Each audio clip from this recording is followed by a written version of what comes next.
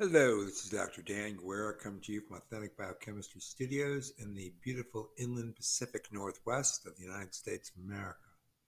Today is the 2nd of August of 2020, and we're going to get started right away on our continuing dissection of mevalonic acid and prenylation associated with carcinogenesis. And that is going to link up to the immune response. And specifically, we're going to talk about T lymphocyte metabolism. So, this is now in conjunction with the other series that we've been doing, which is on aging. I told you the two are going to come together. I'm going to be going back and forth between a discussion of T lymphocytes, prenylation, and the whole association of those processes with either the control or the lack of control over oncogenesis. How oncogenesis and aging can be considered contrarian in a living system, right? Unstable proliferative growth, which would be the beginning of oncogenesis, versus a controlled, programmed senescence, or that is an eventual demise of cellular metabolism associated with a vectorial um, incidence of temporal significance, that is time. So today I'm going to do a couple things. First of all, I want to get into this prenatal lipid metabolism, fair amount, because it is a lipid metabolism, and I'm a lipid biochemist, so I want to be able to cover that well for you. And then we're going to probably do 2 or 3 episodes back to back, all doing audio, so I can get through this. Not because I want to go through it quickly, but because there's a lot of information you need to have before we can start talking about clinical associations. All right. So again, I think I told you what today is. Let's get started. First paper I'm going to look at very briefly is a journal, Cell Death and Disease. This is published in volume 10. It was article 327. It was published in the year 2019, about a year ago. So what is this paper going to tell us? It's going to tell us what we already have been describing. Basically, that cell proliferation and growth are controlled by energy availability, bioenergetics of the cell. Also, that amino acids are a classical stimulus for the mTORC pathway, something we just talked about yesterday. And mTOR, of course, stimulates several important anabolic pathways. One is protein translation, okay? The other is lipogenesis, and the third is nucleotide biosynthesis. So that covers most of the ground for a cell to go through its cell cycle. And of course, some of the genes that are turned up or tuned up by mTOR, I told you there's some 800 that are phosphorylated protein level. But some of the major transcriptional events that occur because of that kinase cascade are the synthesis of phosphoribosylpyrophosphate pyrophosphate because of the oxidative pentose phosphate pathway utilizing glucose 6 phosphate shunt off of glycolysis. So you're going to need a lot of glucose to be able to run that to make ribose 5-phosphate, then PRPP, and then that's going to trigger allosterically pyrimidine biosynthesis. So whenever you get pyrimidine biosynthesis, you get purine biosynthesis. Those are the two nucleotides that make up, of course, all the nucleic acids. So the other thing that mTOR does, we talked about just yesterday, was that it inhibited autophagy. It does it through a phosphorylation of a protein called ULK1 and a canonical series. So there's one other transcription pathway that I haven't talked about. It's the Hippo pathway. I did talk about that not a couple years ago, maybe about 10 months ago. So I can go back and revisit that. But just remember Hippo pathway and AMP activated protein kinase. Both of those systems are activated during glucose starvation. That includes any overall cellular energy stress, for example, glucose withdrawal. What it does is it induces a phosphorylation of a protein called YAP, YAP, and it gets that protein, once it's phosphorylated, to be cytoplasmically localized. That then allows for YAP to be proteasomally degraded. Now, as a key transcription factor that induces cell growth and proliferation, YAP needs to be in the nucleus, and because YAP is pulled out of the nucleus upon phosphorylation and degraded, you then dysregulate the anabolic pathway because you have conditions of cellular energy stress.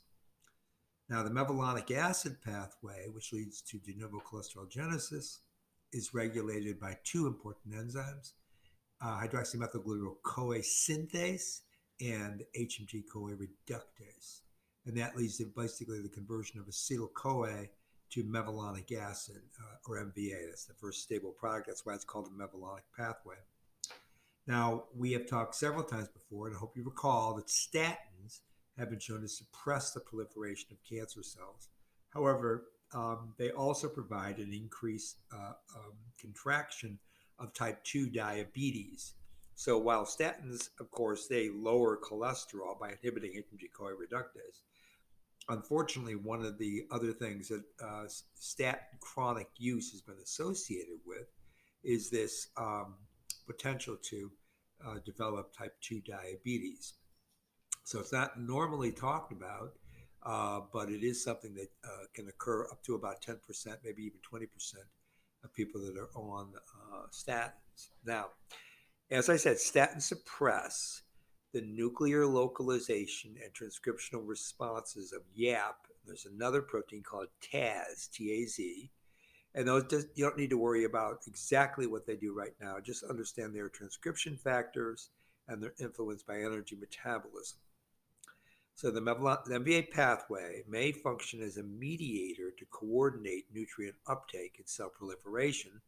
And so far, we're pretty confident that's what's happening. Now, MVA appears to be an essential metabolite for cell growth and proliferation. And you can determine that via transcriptome and proteome analyses. So you get transcription and you get translation of those transcripts that reveal that MVA is involved in an activated cell growth and proliferation because of what those gene products are. In fact, MVA promotes glucose and amino acid uptake, which of course I just told you orchestrates cell proliferation through the mTOR system. In fact, cancer, such as colon carcinoma, has an increased mevalonic pathway, and you get an increased expression of HMG-CoA reductase and HMG-CoA synthase 1. And with the expression of those genes, you get subsequent cell proliferation and more nutrient uptake in the colon carcinoma system.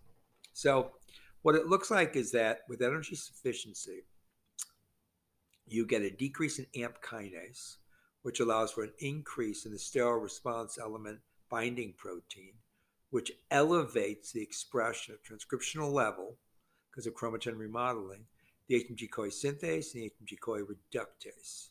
And what that does basically is convert ultimately acetyl-CoA to mevalonic acid. Once you make mevalonic acid in the energy sufficient system, you turn on Wnt signaling, which then allows for YAP and TAZ to be activated via the mTOR transcriptional pathways, and that activates cell growth. So at the same time, you get glucose and amino acid uptake, and those are the important bioenergetics for that system. Now, during energy stress, you get the contrarian event. You get an increase in AMP kinase that decreases the steroid response element binding protein, which of course is involved in the transcriptional regulation of those two key genes in cholesterol genesis, the HMG-CoA synthase and the HMG-CoA reductase. So you get a diminishment of the synthesis of HMG-CoA, and mevalonic acid is diminished. So all those subsequent downstream pathways are turned down. Wnt signaling, I told you YAP is degraded in the cytosol because of its phosphorylation, because of AMP kinase. Pathway shuts down in terms of energy metabolism. Glucose uptake is reduced, amino acid uptake is reduced, you get energy deprived, and the immediate result of that is cell growth arrest. Okay? So let's do a review of T lymphocyte regulation by mevalonic acid metabolism. I'm going to do that by borrowing quite significantly from a paper published in Science Signaling on the 31st of March, published in 2015. This is volume 8, issue 370. So what do I want to say here? Now, okay, we've done a very brief overview of MVA. Now we're going to go into a deep dive. So strap on and get ready. Signaling through the T cell receptor, we call it TCR, serves as a paradigm for how cell surface receptors translate extrinsic cues into a cellular response. It's a canonical feature of the TCR. Just as much as the TCR, another canonical feature of it is the fact that it's a result of recombination, homologous recombination events. The metabolic regulation of T lymphocytes as a consequence of TCR stimulation is obviously well developed, a paradigm in lymphocyte acquired immunity. It's increasingly appreciated that T cell activation results in metabolic reprogramming, and that's a distinct function of that reprogramming is to activate the T cell functions, and that then gives you the ability to recognize antigens presented by the HMC class 1 of the dendritic cells working through the TCR receptor, and then you get a full induction of the acquired immune response, first with T cell responses, and then subsequently plasma cell, B cell to plasma cell transformation, and then the production of antibodies. Now, in contrast to resting cells, which pursue an efficient accumulation of ATP, activated T cells have to ensure a high metabolic flux through anabolic pathways to acquire a specific molecular repertoire. So what is that repertoire? Well, let's go through that now. Stimulated T cells. Okay, so this is what we're talking about now after you get a response, right? They use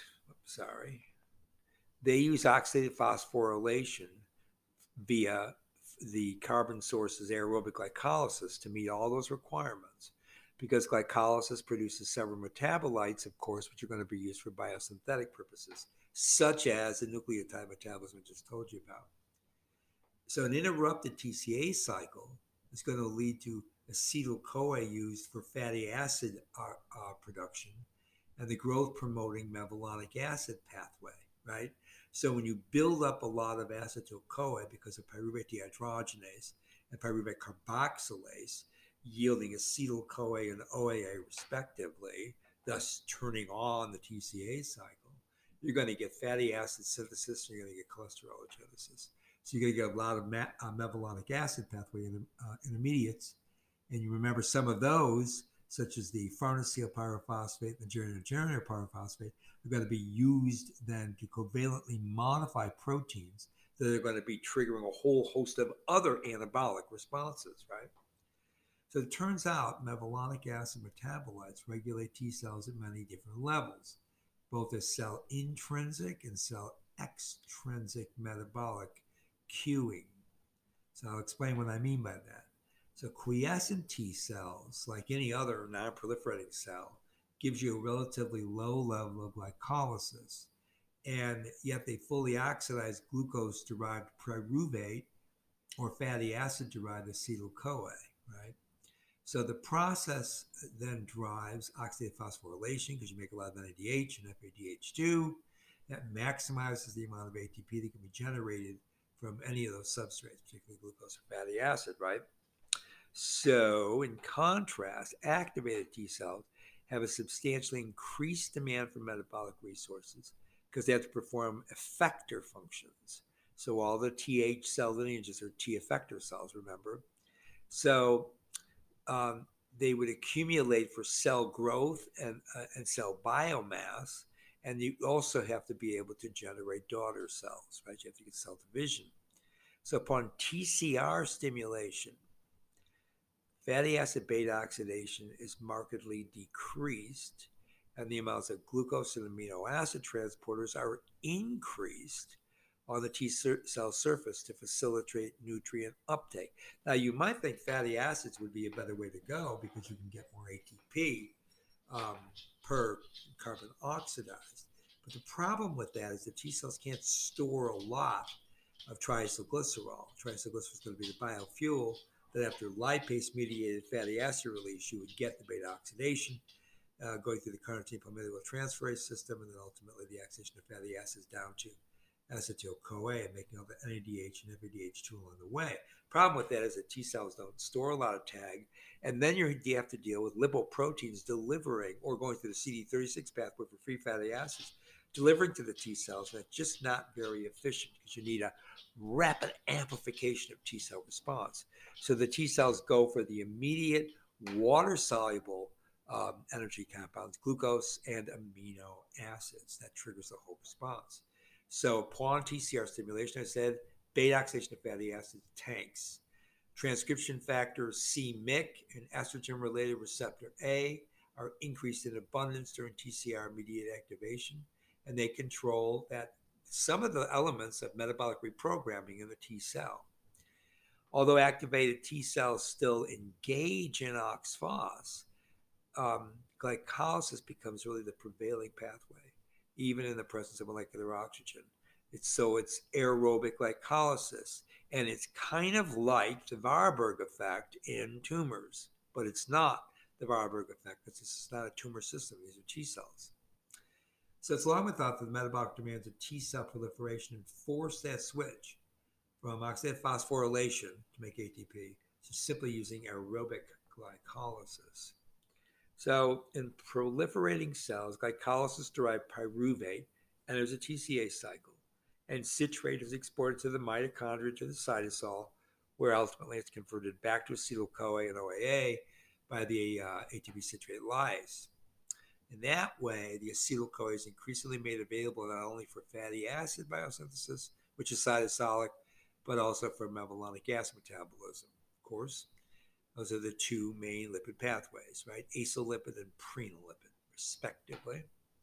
So the diversion of citrate for the biosynthetic purposes that I just talked about bears the risk of doing something really important. It can collapse the TCA cycle. Okay.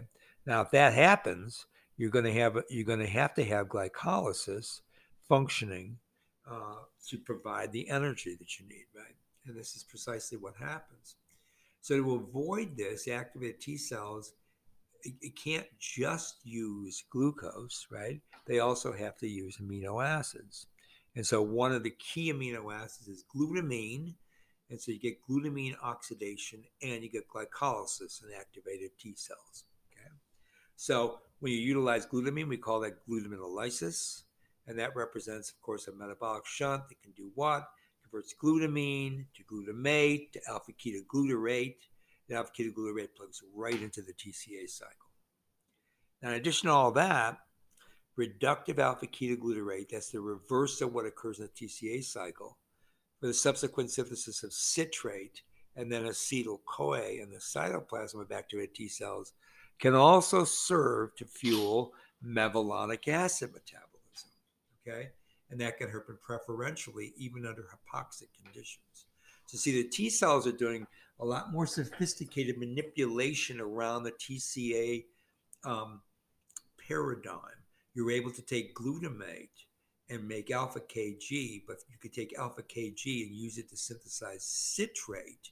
So you're going backwards in the TCA cycle, so that because of the buildup of NADH.